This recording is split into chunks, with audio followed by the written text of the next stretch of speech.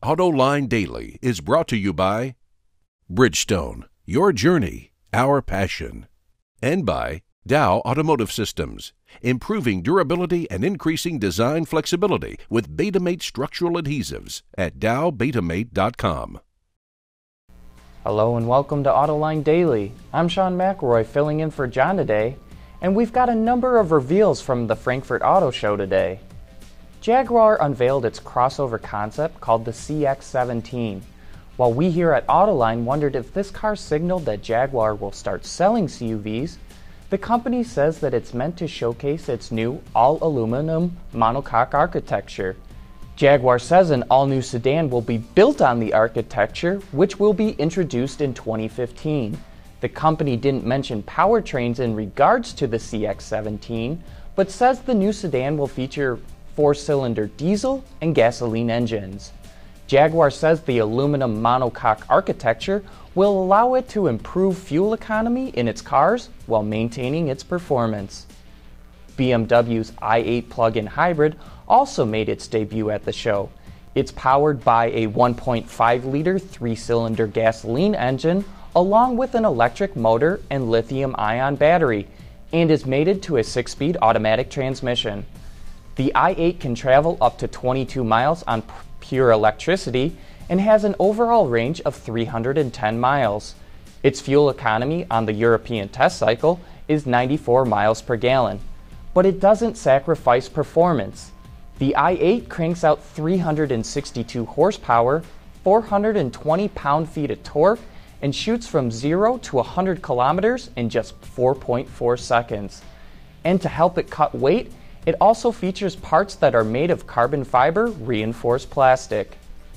People have been waiting for a peek at the replacement for the Mercedes CL Class, and it looks like the concept S-Class Coupe it just revealed is it, because the company calls it a concrete vision of the next model generation.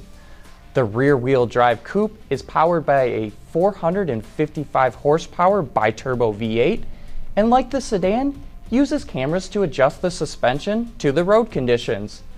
The exterior of the car features a distinctive Mercedes grille, accented wheel arches, and 21-inch wheels. Although from a side view, something about the front end looks kind of chopped off or unfinished to me. The interior is wrapped in white leather and features a wave-like design that can really be seen in the door panels. No word yet, however, when we will see a production version of this concrete vision. Audi took the wraps off a new sports car concept called the Nanook Quattro. Its twin-turbo 5-liter V10 diesel engine is mounted just in front of the rear axle and produces almost 550 horsepower and 750 foot-pounds of torque, which shoots this concept to 62 miles an hour in just 3.8 seconds. The car rides on a new adaptive air suspension with electronically controlled dampers that the driver can manually adjust to just over an inch lower or slightly over an inch and a half higher, and even features 4-wheel steering. As for the styling of the car, we will leave that for you to decide, but we think it kind of looks like the Lamborghini Urus concept. Hey, and don't forget to watch our coverage of the Frankfurt Auto Show this afternoon. In addition to checking out the latest reveals, John will interview top executives including Scott Keogh, the president of Audi of America, Alfonso Albaiza, the design director at Infiniti, and Jonathan Browning, the head of VW in America. So tune in today at 1 p.m. on our website, autoline.tv. You know, after a coworker got a new car and we were checking it out underneath the hood, I've started to wonder, where have all the dipsticks gone? That report coming up next. Dow Automotive Systems, driving solutions in automotive, commercial transportation, and aftermarket with innovative products like Betamate structural adhesives. Lighter, stronger, safer. dowbetamate.com. I know that an automaker or dealer would strongly deny that it wants to squeeze every last penny out of you that it can, but sometimes actions speak louder than words. Like in a previous AutoLine garage, I told you about spare tires disappearing. Well, did you know that on some of these $30,000 to $40,000 vehicles, the transmission dipstick is disappearing as well? No, really, I'm serious. The first time I ran into this was when a customer brought in his 2006 Chrysler 300 for a simple transmission flush. The 3.5-liter V6 engine had a dipstick tube with a cap in it, but strangely no dipstick. Now, along with the Chrysler 300, the previous gen Ford Explorer has a system like it, although slightly different.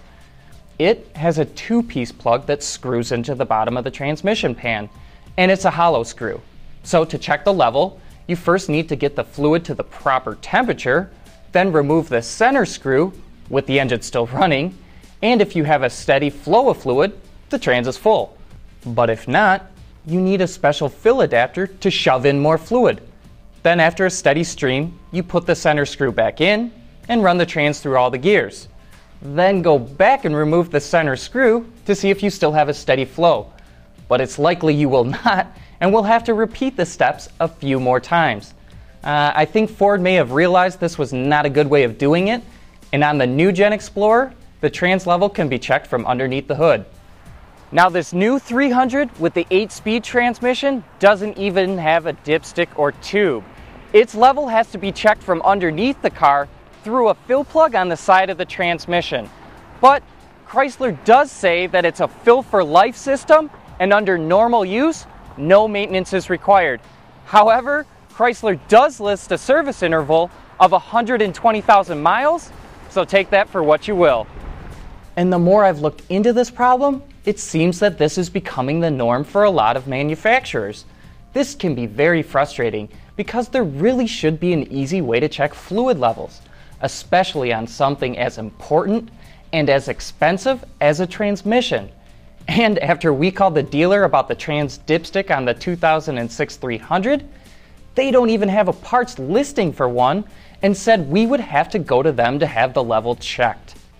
On the bright side, while more and more automakers are abandoning the ever useful and uniquely simple dipstick, some at least have provided an accessible alternative, because it's not just the transmission dipstick disappearing. We had a customer come in with his 2011 Audi A4 Quattro with a 2-liter turbo engine, and after a massive search and rescue mission, I was unable to locate the dipstick. All I could find was the tube for it. However, on this Audi, it has a function that one can access through the infotainment system that will display the oil level using an electronic sensor mounted in the oil pan. But it does take a few minutes to navigate through the system, and it's slow to react when filling the oil and checking the level at the same time. You know, you can call me old-fashioned, but I will always trust a dipstick over an electronic sensor any day. The customer felt the same way and bought one from the dealer for about 20 bucks. But as for you designers, these vehicles should have come with the dipstick in the first place. Oh, no, that's sticking with your dipstick! For Autoline Garage, I'm Sean McElroy.